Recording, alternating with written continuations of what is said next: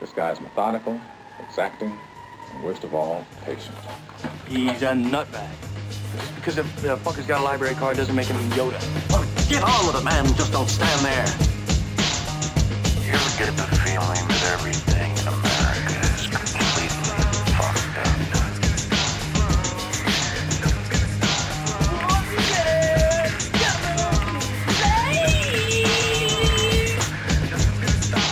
I've seen a part of myself no man should ever see. No, I don't feel all right. None of us feel all right. All right. Now we're getting somewhere. Jesus fuck. That was like 20 minutes. 15 minutes. Was it? I don't know. It seemed like a long time, especially since we weren't recording. Take number 2. I'm here with Leah Salcedo. I think we just went 20 minutes into this fucking thing and it wasn't recording. So welcome to another episode of Discoursers, where we are technically apt.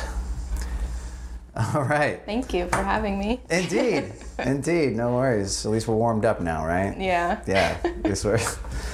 So, you like salsa. Let's go with that again. All right. Salsa and bachata. I don't know if you have to go through the whole thing again. All right, cool. So I am part Colombian, but I never really grew up in a Hispanic household. We didn't really speak Spanish or really emphasize Hispanic culture. My dad, is a first-generation immigrant, so he just wanted to embrace the American culture and just be American. So I've always felt kind of distant from my heritage. I've always wanted to speak Spanish, and never really was consistent with it, even though I took classes all throughout school and stuff. So when I saw a Facebook event for a bachata class in Tallahassee over at Studio D, I just decided to put myself out there and just do it. Right on. So you think you could was it just that it looked fun, or do you think that you could catch a little tradition, maybe where a part of your family was from? Was that it? Yeah, there was both of those reasons were my main reasons. I wanted to feel closer to my heritage, and I just wanted to have fun because I love dancing. And I was terrible at dancing. I couldn't move my hips. I didn't have any rhythm. I was your stereotypical white girl that people make fun of all the time at parties and on the internet. So I was ashamed of the fact that I couldn't dance well, and I really wanted to be able to dance well. So I started going to classes, and it took a lot of training for me, honestly, to get to where I felt confident dancing and in my own body. It took me, honestly, probably about 8 months before I really felt that I could go to any dance social anywhere and dance with anyone and not, have those thoughts of, what if I'm not good enough, or what if I embarrass myself? Right, like an imposter syndrome. Yeah. And it took I signed up and joined a team at Studio D, and I went to every class and I went to every dance social and just practiced. And I'm really grateful for the dance scene here in Tallahassee, because it's a smaller dance scene and there's not that many cliques, and especially at Studio D, the instructor Miriam is really welcoming, really encouraging to new dancers. So even though I knew I was a beginner and I wasn't I wasn't great, they still wanted me to keep coming and to practice, and she let me join the team even though I was a beginner, and she trained me from the foundations up, and it felt really good, and now I have this confidence in my body that I never had, and I can dance anywhere, even outside of Latin events, just going to a rock show or something, reggae or funk, and just dance, and people come up to me and they love it. They compliment me and just love how free-spirited I am. And nice. That's what I love most about dancing, is just having fun and making people happy, making myself happy, and that's what I love about it. I feel free. I feel in the moment when I'm dancing. Right. Yeah, I think that's the important part of any sort of skill or hobby or job or whatever it is like if you don't have those kind of feelings toward it, Yeah. then it's like a secondary thing that you should probably focus on. There's probably something Yeah. that you're more interested in than what you're doing. Yeah, You it's know? definitely a big passion of mine, and for a while, you know, like that first year and a half, it's what, you know, got me up in the morning and kept me going. Just knowing that on Thursday is gonna be bachata class and then bachata fever afterwards. You know, I get to dance and dance all my stress away. You know, it's kind of like you get that runner's high or that high after you do like some hot yoga, just those Right. endorphins. That's what I love. I would always feel amazing and on top of the world, and like I was beautiful and fun, all that stuff. And that's really all I want out of, you know, a fun hobby like that, is to Right. just feel friggin' amazing. Yeah. I get the similar rush getting the shit beat out of me at Kung Fu. But that's a whole different psychological problem. The masochism involved in that is kind of ridiculous. But it's very freeing. It's good to know that you can take a beating and you'll wake up in the morning and you're fine. You know, like a lot of people walk around life and they just sort of go like, oh, I don't ever want to get in a fight. You know, I don't ever have to avoid this at all costs. You know, but once you realize like you can take a few punches to the face until it gets too bad. Yeah. You know, then you're not. I'm not saying go out and fight or like, you know, find fights and like pick fights and shit. But there's definitely there's no longer an irrational fear of it. Yeah. You know, of any confrontation, really, because Yeah. you're afraid that, like, especially with men, it's more so with men, I guess, that option is always on the table. Always, no matter, you could be your best friend. Yeah. But the option is always on the table that you could fight at any time. I don't know what the fuck it is, but it's always there. So, yeah. Yeah, I can relate to the feeling of, you know, I did martial arts. Actually, I don't know if you know this about me. I did martial arts when I was a kid, elementary and middle school. Karate. No, Taekwondo. Yeah, Taekwondo. Ah, okay. Everybody's So- taking Taekwondo. Everybody.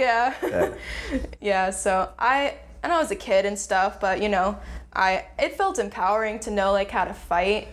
And especially in my last few years, I joined, like, this little ragtag school of, you know, just kids who we trained at a previous school together, like a commercialized, you know, thing.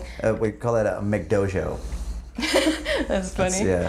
Yeah, and then I'd quit because my friend got me into it and she moved. But then one of the instructors was starting his own, you know, school out of his garage, and he invited me to be a part of it, which was really cool. I guess he liked my attitude or something.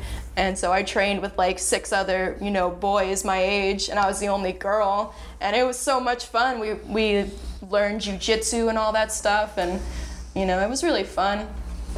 And it just, to be able to like wrestle with guys and like pin them and stuff, that's really empowering.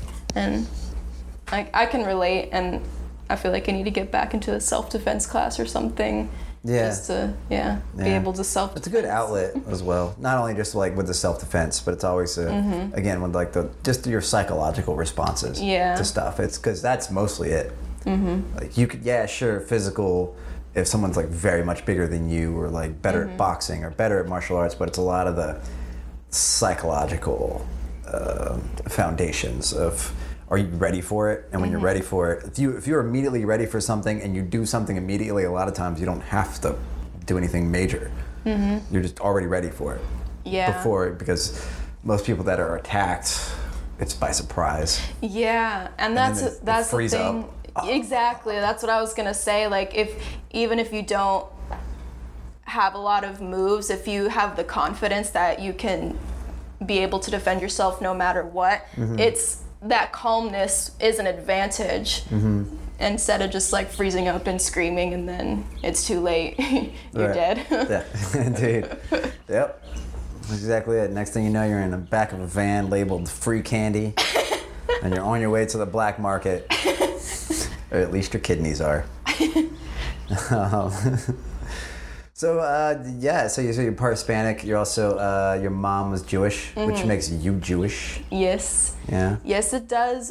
We, you know, it's kind of the same thing with the Hispanic heritage. We didn't really emphasize it a lot in our household. My dad was Christian, so we more focused on going to church and stuff because that was important to him.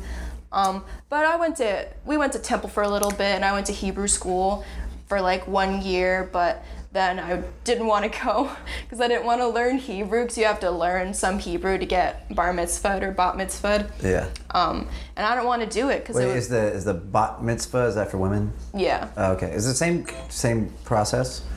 How rude. You didn't silence your phone? Sorry.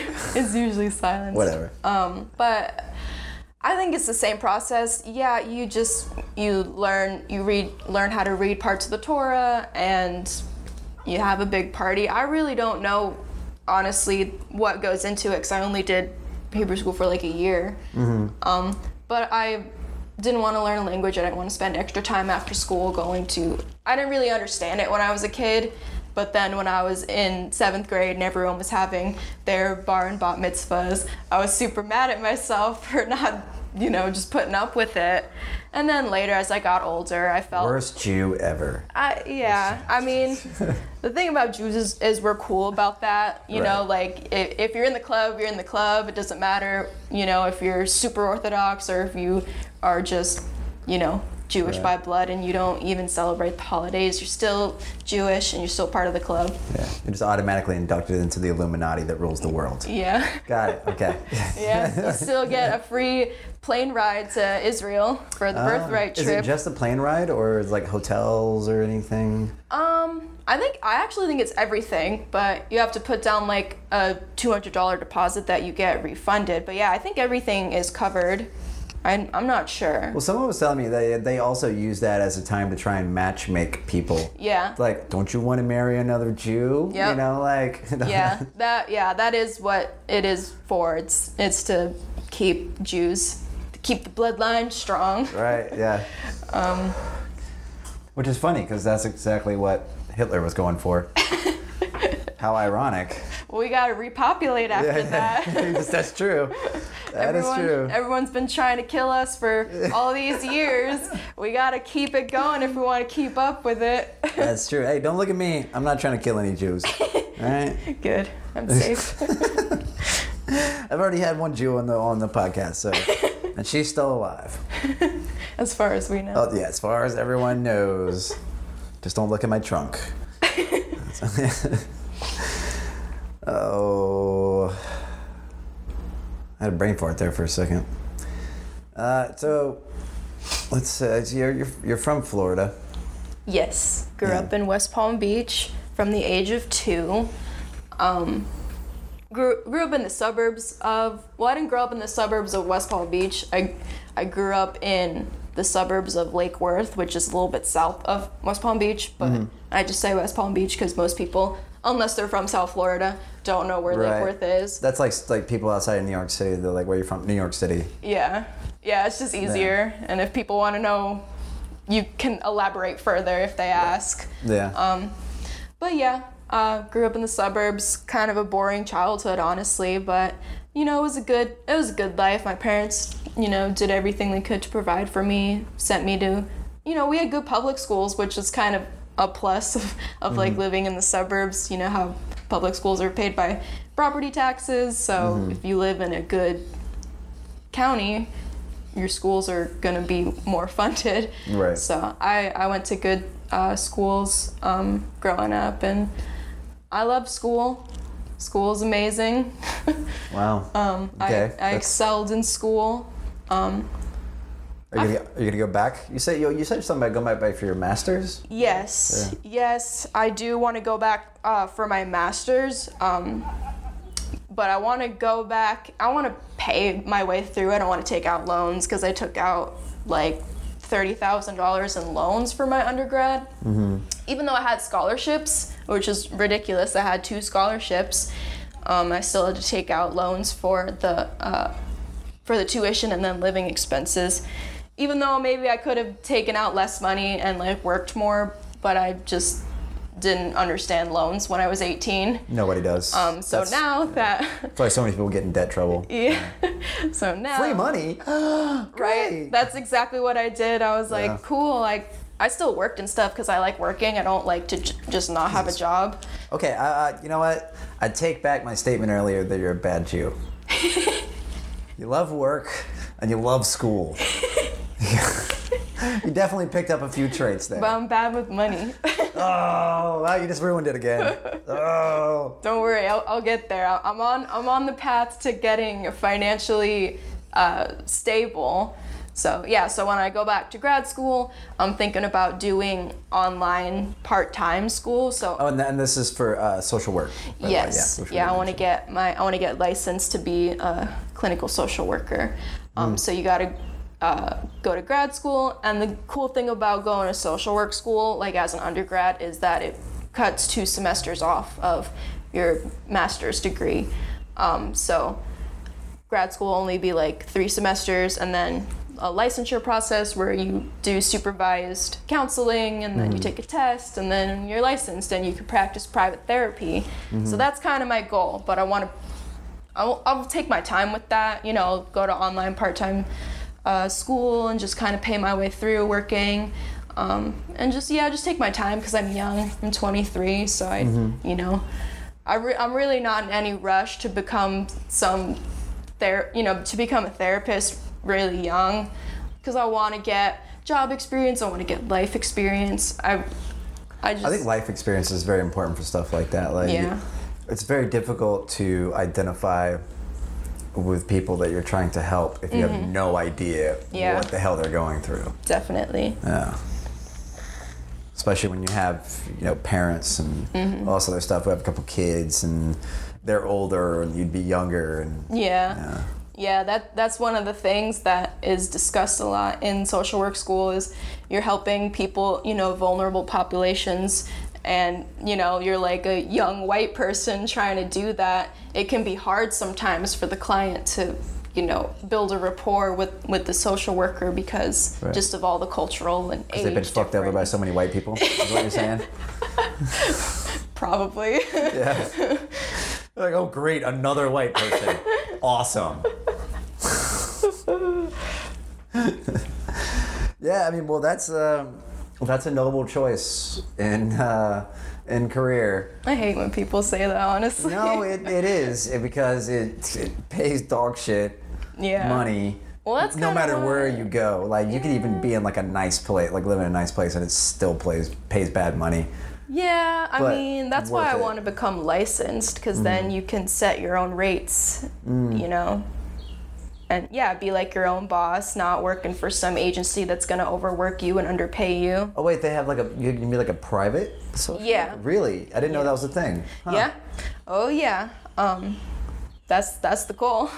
So in that case, would you take some sort of like government insurance money for that? You can. Okay. Yeah, you can. For people who like need assistance, I guess. Oh, yeah. Yeah, you can.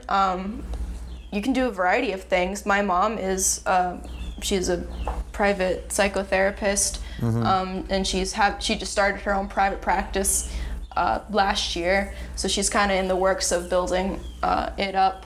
And yeah, she does, I think she takes insurance for some of her clients, and then she does sliding scale for some others, and then, her business partner is trying to encourage her to charge more money for, people who can pay. But my mom is so nice and agreeable that she wants to charge people what they can pay. But that kind of balances out, though. You know what I mean? Like Yeah. for the people who actually can pay it, Yeah. would help pay for the people Yeah. who can't afford the full Exactly. price. So it's actually a pretty good system. Exactly. Yeah. Indeed. So yeah, that runs in the family, huh? Fucking with people's heads.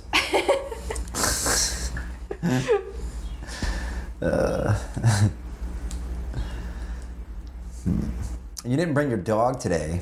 Yeah, I feel like I should have. I don't know why I didn't. I usually bring her everywhere with me. Right. She's the light of my life. I adopted her 2 years ago when she was age 7, and she's a cool dog. Yeah, she's really taught me a lot about unconditional love, and that I can take care of another being and love another being. That sounds kind of dark. Even after you have to pay thousands of dollars for Oh yeah. dental on a dog. She's worth it. Yeah, all her teeth were rotted out. Well, most of them. I got I think 13 teeth extracted in the past year and a half. Wow. So but it's good, because teeth problems can lead to heart problems. Right. So it's the same about people. Yeah. As well. The Oh, plaque yeah. and everything that comes off there. Yeah. So I take my dental health very seriously, and I did that for my dog. And it gives me peace of mind that she'll live a longer life. Because Right. she already is pretty old. She's 9, but she's a small dog. So they live longer, Right. maybe. I'm hoping she'll live to 15. I'll be happy if she lives to 15. Yeah, 15 is normally around the time when, if they are still alive, it's about that time to kind of give it up. Yeah, but she had a bad diet the first 7 years of her life, so hopefully the work I do with her, it's gonna prolong it. I don't Right. know. Hopefully. Yeah. Well, I think a lot of times, just like with people, it's quality of life. Yes. That helps out a lot. Because you have the people that chain smoke, for most of their lives, and they're still alive when they're 99, 102 years old, just because they just never gave up. They were always no, I'm still here, I'm still alive. Because some people just walk through numb. Yeah. That'll lead you to an early grave, man. Yay. Early grave. I've never smoked a cigarette in my life. Nice. Pretty proud of that. Me either. No, never had one of those. I guess the Just Say No to Drugs campaign worked in elementary school because I just said no to cigarettes. Dare? Yeah. Well, Yeah. I don't think it was Dare by the time I was in elementary school. I See, think. now you're making me feel old. Back in my day. But they still had the Just Say No. And yeah, I never understood the appeal of cigarettes because everyone who smoked cigarettes would be don't smoke cigarettes, it's awful. Yeah. And I'm much. okay, Yeah. take your word for it. Yeah, because if you meet someone, if I meet someone, when I was 15 years old when I first smoked weed, and they had the weed, and I was like, hey, how is that? Should I smoke it? They're like, no, it's fucking terrible. Don't do it. I'd be like, okay. I probably wouldn't have ever done it. Yeah, right? Yeah, with everything else, people oh yeah, drink this beer, smoke this joint, it's gonna be amazing. So you're like, okay, that sounds good. Yeah. But no one has ever said, cigarettes, Yeah. try this cigarette, it's amazing. Oh, this you're has gonna really love it. helped out my life so much. Yeah. Yeah. Man, addiction is a motherfucker. Oh yeah. Oh, dude, I've been chain smoking for probably going on 20 years now. Yeah, probably cut off at least 17 years off my life.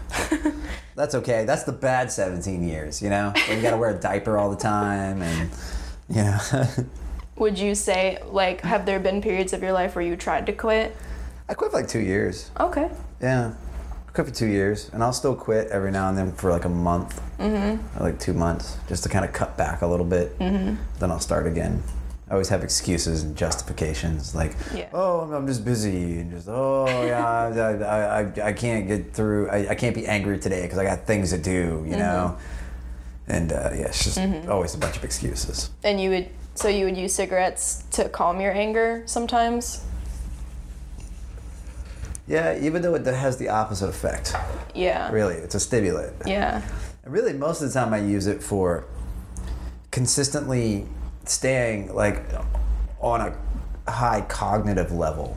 It's like being on coffee all the time. Yeah.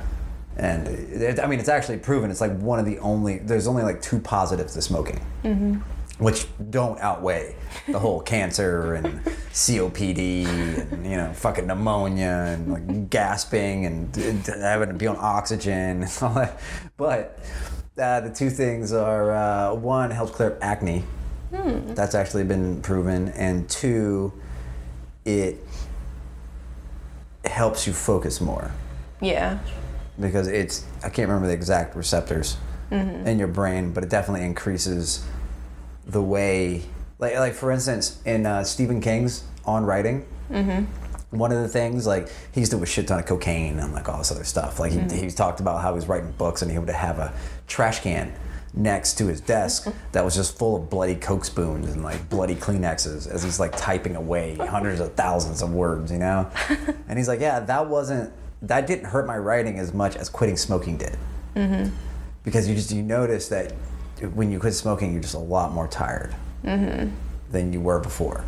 Like I can go like right now when I'm smoking, I can go on like 4 hours of sleep, do a podcast, go do a comedy show, and then also maybe write some of a short story. You know? I'm like, yeah, let's do it. Yeah. When I'm not smoking, I'm like, I can do like half a podcast. Yeah. That's all I got, hit me. Yeah. Unfortunately. Yeah, I've heard a lot of bad stuff about people when they quit cigarettes. You know how they will like dream about it even if it's been months after they quit cigarette smoking. So I'm glad that just reinforces the fact that I'm glad I've never even picked up a cigarette, because I would probably like it, honestly, because I like caffeine. I do, even though for me caffeine. You want one of these, kid? You want one, kid? Peer pressure. Everybody's doing it. I have honestly been considering, not like seriously considering smoking cigarettes, but just from hanging out at the Kava bar all the time, being able to like go outside to smoke a cigarette. I like that idea of like, you go outside to smoke a cigarette. Yeah, that's one of the nice things about it too, and that's how you meet a lot of people that way too. Yeah, it's social, and I've been like wanting to like buy a pack of cigarettes and just like, you know, give it out to people or sell it, whatever. Just cause, it's like I would say social. no, because sooner or later you're gonna have it on you, and you're gonna feel stressed, and you're gonna be like, maybe I should smoke one of these, and then next thing you know, you're over there fucking lighting one cigarette off the other one. Yeah, it's probably just not a good idea. But I have no desire to smoke cigarettes. Like I was saying about caffeine, I like caffeine, but it really doesn't have the reliable effect on me that I want it to, you know, like that improved focus. And I'll have that sometimes. I'll probably have that 1 out of every 10 times. But I love it so much when it does happen that like I'll try and drink it when, you know, I have to get something done, and then it doesn't really have an effect on me. And sometimes it'll make me tired. Right. It's annoying like how it just has a variety of effects on me, and like you're rolling the dice every time. Yeah. It's like, I can want to take a nap, or I can really get shit done. Right. And I've you know, there's a lot of factors that go into it. You know, you gotta eat, and for me, it's like if I want to get stimulated off caffeine, I have to like have had a good night's sleep. I can't like get 3 hours of sleep and be like, all right, caffeine, wake me up. That doesn't work for me. So, you know, actually drinking caffeine before you take like a power nap, you wake up awesome. Because the caffeine is still kicking. Like there's no like groggy wake up. You know, it's just like power nap. You wake up, and I've done it a few times. I'm not very good at napping, but I've done it a few times, and you wake up and you're ready to go. Just, boom, you're on it. Yeah. So, it's nice. That You that drink might it make literally sense. right before you go to sleep. Yeah, that might make sense, because there have been times where I drank a cup of coffee and then went to sleep, and then, I mean, I can't really think of a specific time, but that's pretty cool. I might experiment with that. Yeah. Dude. But yeah, I just recently read this book called The Freedom Model for Addictions. That was a hell of a transition. I know, right? Anyway. It just kind of relates to what we were just talking about. You know, how the whole idea around addiction is pretty much wrong, is what the book says. It's kind of a crazy idea, you know, because we have this culture where everything's an addiction, you know, like cigarettes and alcohol, and even like cell phones and stuff. Eating, that's a big addiction that people, you know, are, you know, struggling with, I guess. You know, everything's like an addiction these days. And in a way it's like damaging, because the book says that there's no such thing as, like, addiction is not an outside force that compels you to use the substance. It's not like you're out of control. Like, that's a common theme in a lot of, recovery ideas. Like you have this demon. Like another entity within you that's like, no, it's not your fault. Yeah. It's the other entity's fault. Exactly. Yeah, they do. They personify it as, like, they personify this disease of alcoholism, addiction. They personify it as like an entity inside of you that is you, but is also kind of separate from you. And it compels you to use substances out of control. Is this somehow related to like the ego and the id? Like Freudian concepts? I don't know. If it's not directly connected, then, I mean, that's basically like the kind of the darker side, like according to Freudian. I mean, I guess you could relate it, that everyone, I guess you could say like your desire to use substances is kind of like your id, wanting to satisfy those base cravings, I guess you could say that, but then, like the recovery, your recovery is kind of like your super ego telling you, to stay abstinent and then you kind of figure out how to live with that in your ego, I guess. Right. Kind of to balance it out. Yeah. Instead of whatever, we'll call it, whatever it might be, telling you, like, being very disciplined. It's like, no, you can't do this, no. But that in itself creates like the powerlessness that I believe that book was talking about. You were telling me about that. Yeah, the powerlessness, the first step of the 12 steps of 12-step programs, Alcoholics Anonymous, Narcotics Anonymous. That's they emphasize powerlessness as, that's like the first step. That's what you do to get initiated into this society. And that concept is emphasized throughout culture. It's just a thing that is in television, it's in books, it's in stories. I'm watching this show called This Is Us, and it's a fantastic show, but there's a huge storyline about how alcoholism runs in this family, and the grandpa had it, and then the dad had it, and now the son has it, and they go to AA and they get sober and they turn their lives around and relapse and all this stuff. And then and in Shameless, the 9th season of Shameless just came out on Netflix, and there's a whole AA storyline in there too. So you don't even have to like go to 12-step groups to really get the idea that there are people out there who become slaves to this substance, and they become a slave to the substance by denying that they are a slave to the substance. Yeah. In a way. Yeah. You admit it, but you're denying at the same time. Yeah, exactly. It's like and I feel like the whole like stigma against, heavy usage of drugs and alcohol it plays into that, because it's illegal to do most drugs, out of prescription, like the hard drugs. Wait, it is? Shit. No. So it's socially unacceptable to, like do heroin and meth and stuff like that. It's or even to drink large amounts of alcohol, it's looked down upon, even if it's, a person above 21 and they're not driving or doing anything. It's still looked down upon. And I forgot where I was going with that thought. Yeah, me too. So it happens. It happens to me all the time. That's the whole point of the podcast. It's not supposed to be smooth. It's not supposed to. It's just two people having a fucking conversation. Yeah, and that's it. I like this because this is kind of why I wanted to do this podcast with you, is so I could like kind of get my ideas, like I could rehearse my ideas, because I have had experience with AA, going to a 12-step group, and my and I've recently left it. I was in it for a little over a year of, over a year of quote sobriety, and do they like track you down after that? Do they try and like find you if you don't go? No, a few people have reached out to ask me if I'm okay, kind of to see if I stop going to meetings, stuff like that. And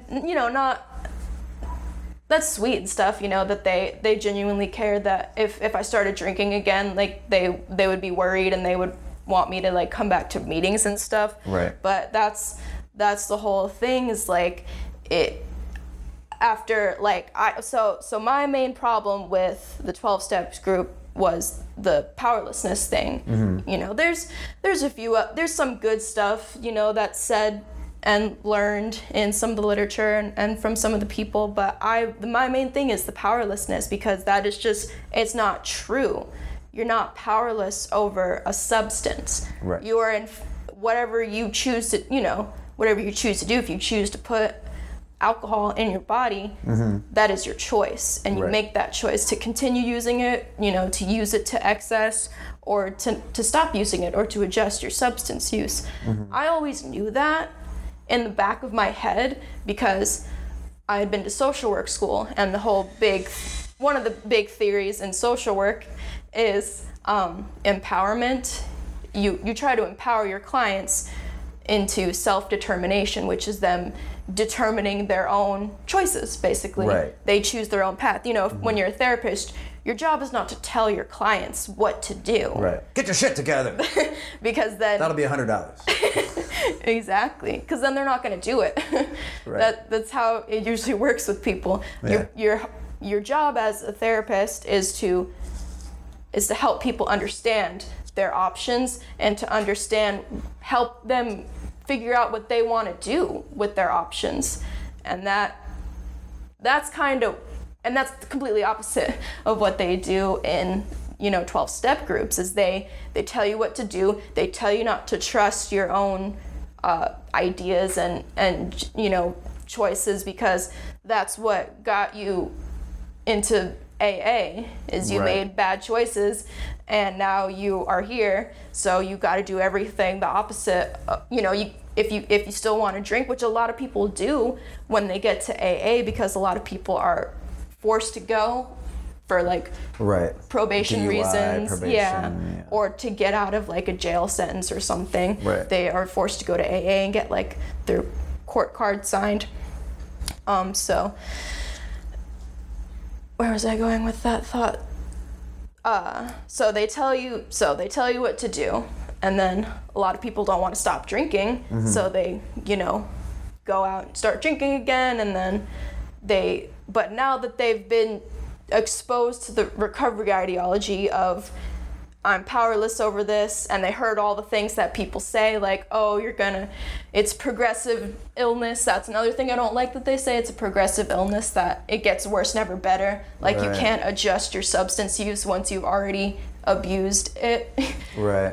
So people will go out and drink recklessly and, have more consequences. And that was actually proven, like, with a study that was done, about how people in certain professions, if they get in trouble, their employers can force them to go to AA or treatment. So they did a study where they had like 3 groups of people who were sent to 12-step treatment, and then I think group therapy, and then cognitive behavioral therapy, like group therapy that wasn't 12-step based, and then cognitive behavioral. Right.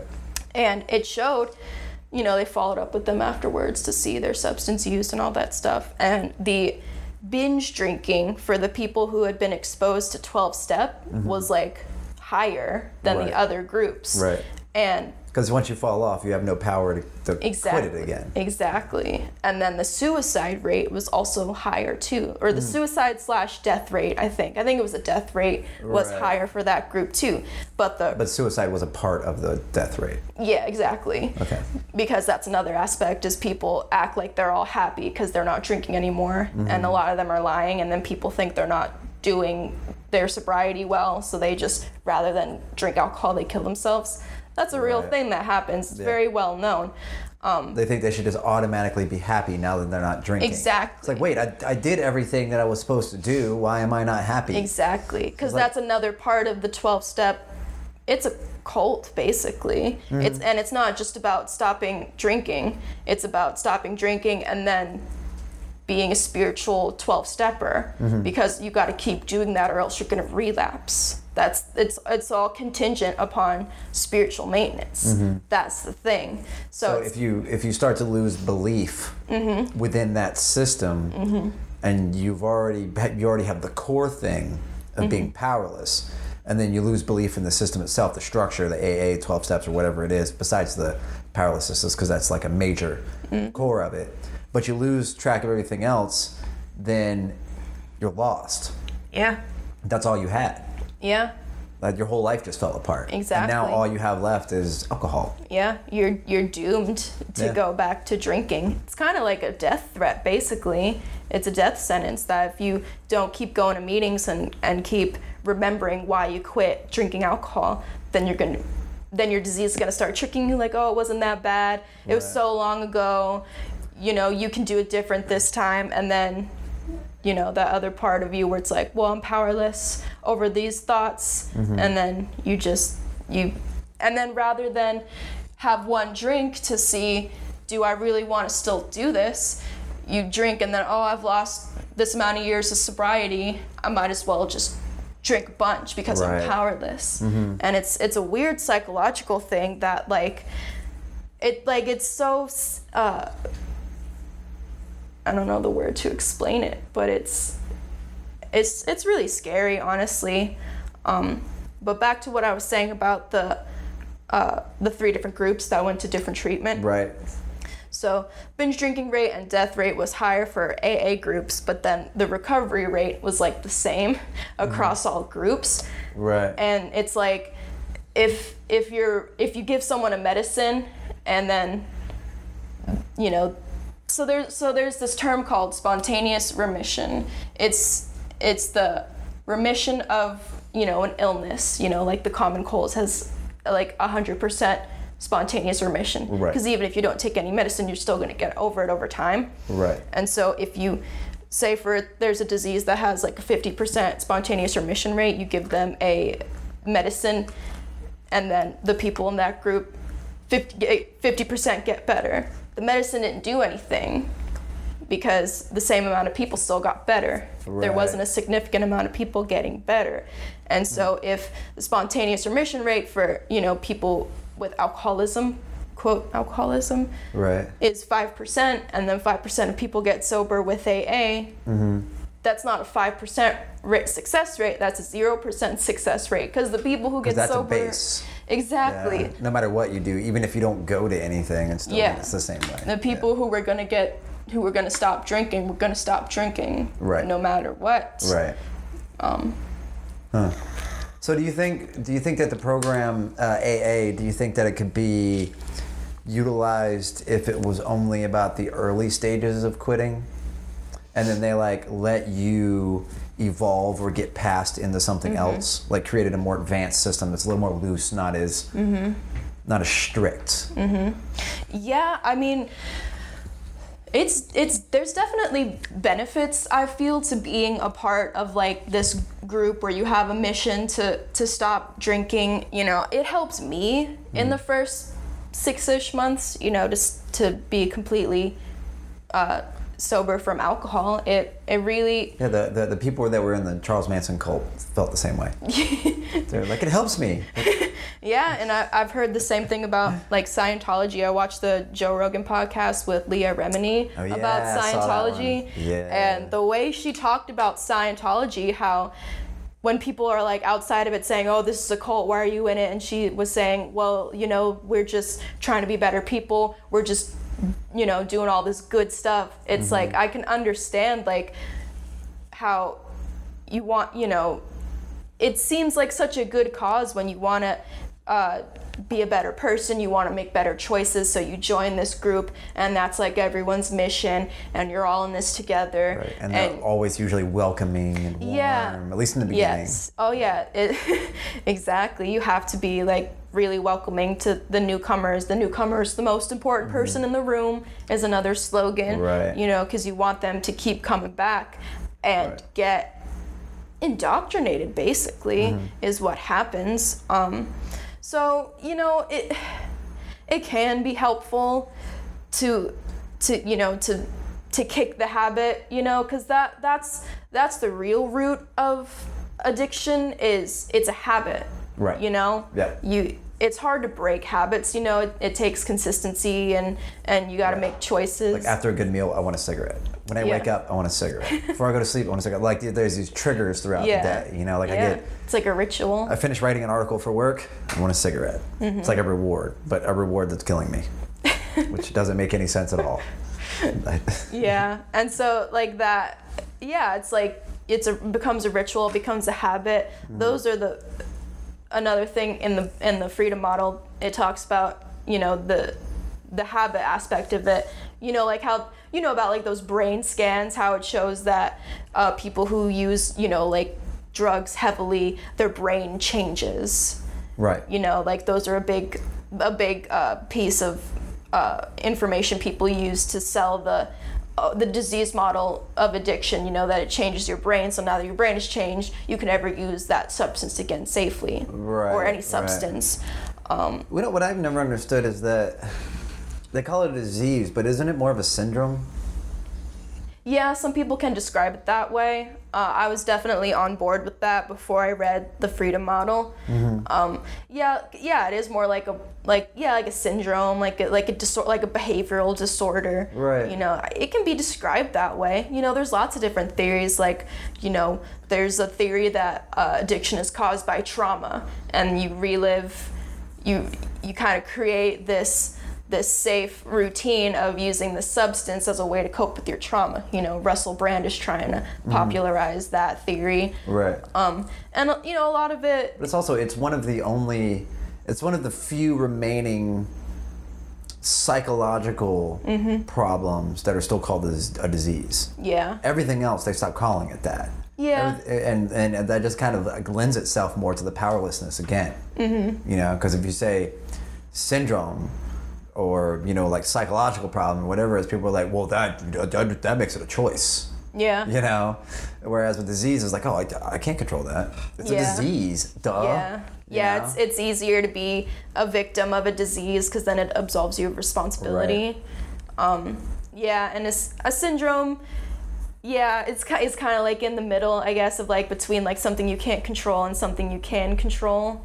You know, but the freedom model basically says it's a choice you make based on your perception of your options. If you think that, you know, drinking, you know, a bottle of wine every night is gonna make you happier than not drinking a bottle of wine every night, then you're gonna continue drinking a bottle of wine every night. But if you can, evaluate what you really want, you know, you can change your preferences and you can change your perception of what will make you happier, and that is how you move on from addiction. They kind of just the book kind of makes it seem like they just minimize, like, oh, it's easy, like this isn't hard, you don't struggle with it. What makes you struggle is all this misinformation about you're powerless, you have no control over this, you need help, you need therapy, you need support groups, you need to do research on trauma and all this stuff. And when really you just need to make a choice, and that it's more long lasting to, you know, to adjust your substance use or abstain from substance use if you can really look into your heart and like make that decision to do the actions. Right, and stick with it. Yeah, and stick with the action of like, I'm just not going to drink. And then stick with it no matter what. Now granted, you know, some people have been on it for so long that they may die from DTs, but that's rare. It's rare that people drink. That's a lot of fucking drinking. Usually people will like die from an accident or something while drinking. Right. Or choking on vomit or whatever. Usually with something else, like pills or something like that. Yeah.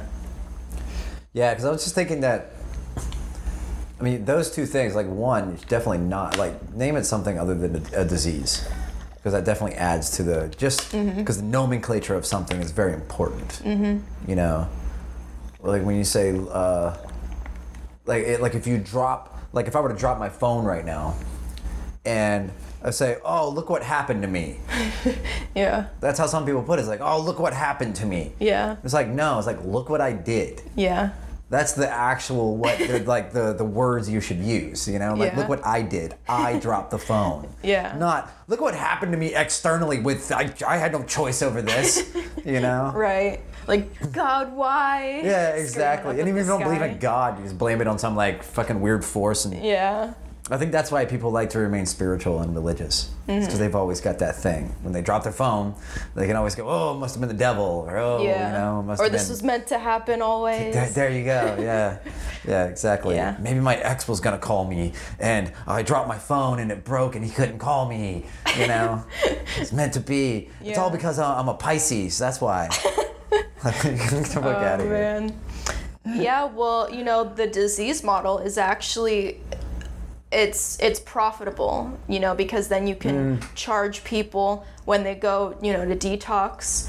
That charges their insurance. So there's a big thing about Like rehab centers. And stuff yeah, like that? rehab centers, you know, are money. They're so lucrative, you know, they're billion-dollar industries, so that kind of plays into it. The insurance agencies and the business profitability you can make off of keeping people addicted, you know. And I don't Right. think this was the intent, you know, when you know Bill W. first started AA. He was also taking a bunch of LSD when he Yeah. came up with the idea. Yeah. So, I mean, he still kept his sobriety time too, even though he was tripping hard with Aldous Huxley and, well, I don't know what they were doing. They were trying to see if they could.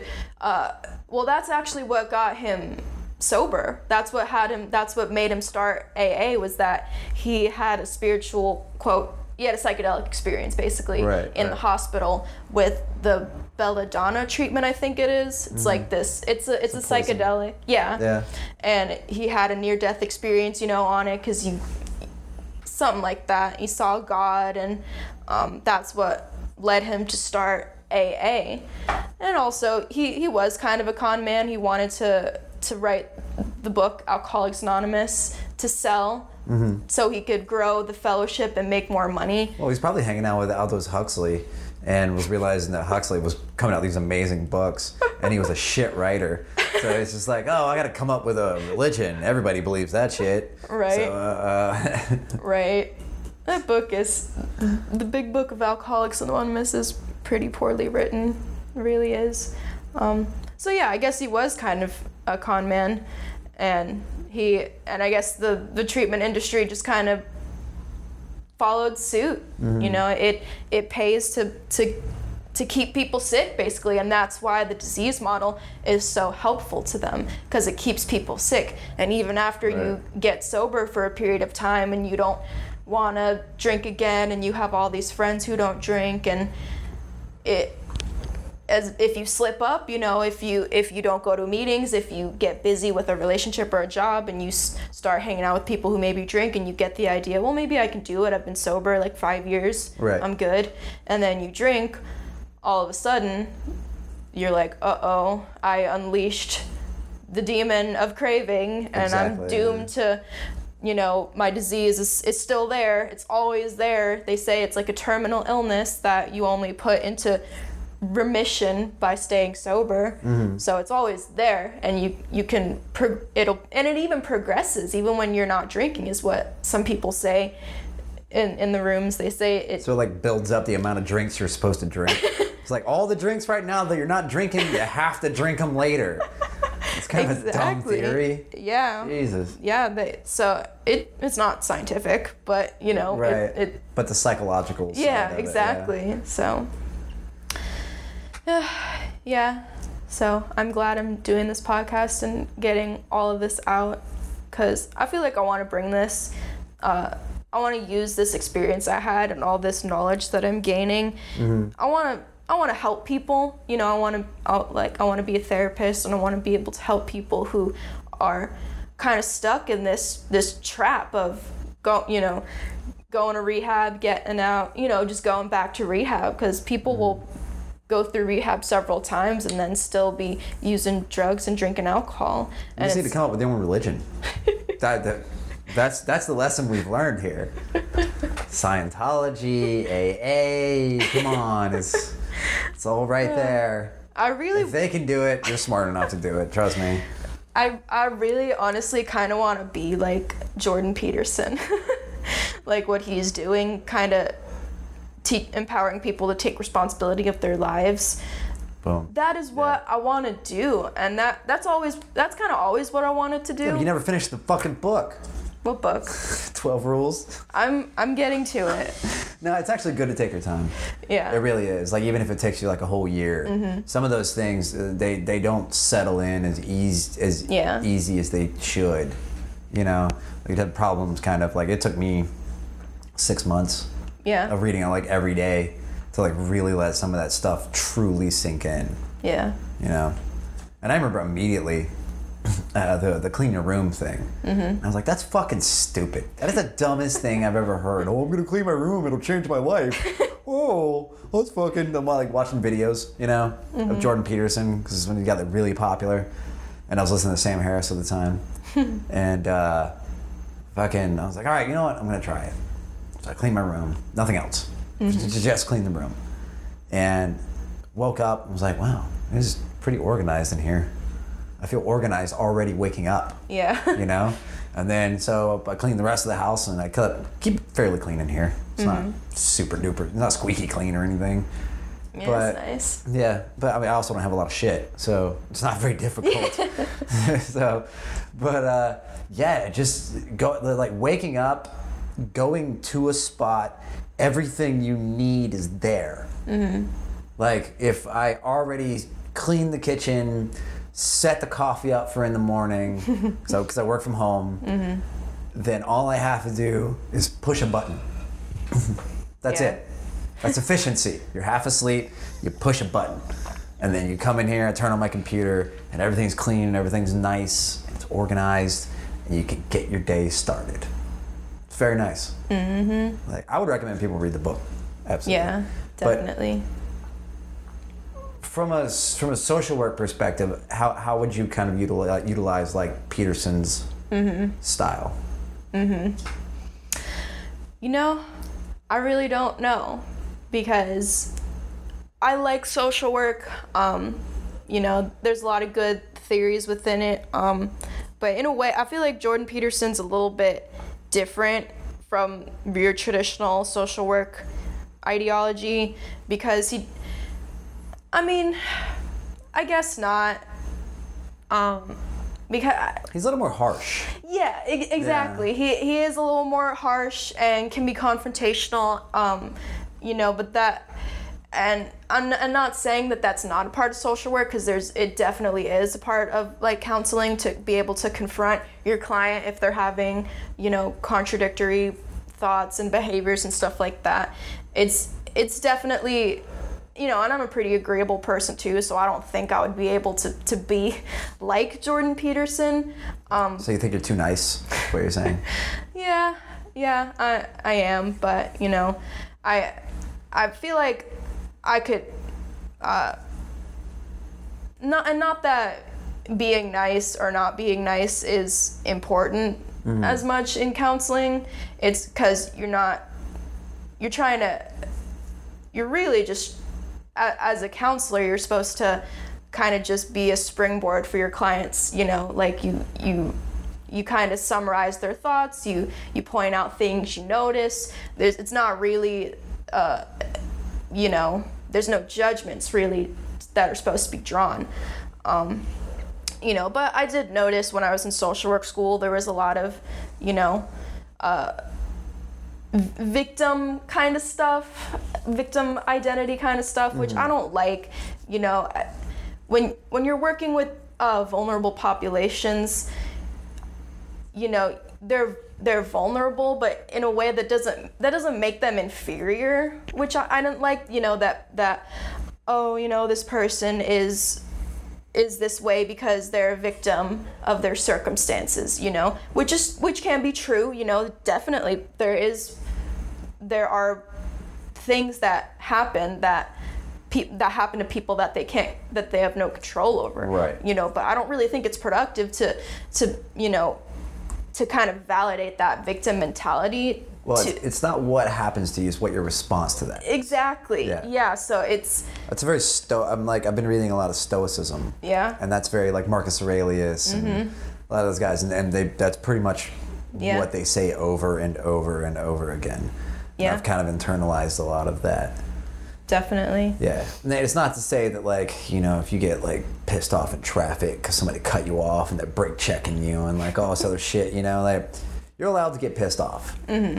Just realize that, let it flow, and realize that, like, all right, I'm angry for a reason. Why? Can I control this? You know, because technically no one got hurt, and I shouldn't be as angry about it. So I need to think about this for a second. I am going to not waste my energy on staying within this damaging emotion. It's not to say that all anger is bad. Yeah. Because sometimes anger can be very good. Revolutions, you know, things like that. Sometimes you just got to get angry enough to burn shit down. Like that's how. Sometimes that's the only way to solve things. You know. Yeah. Yeah, but it's definitely that taking control of yourself as yourself, instead of having that separate demon or that like separated ego id. And, you know, being pulled in two directions. Yeah. Yeah, just like being a cohesive person. Right, because you are you. Yeah.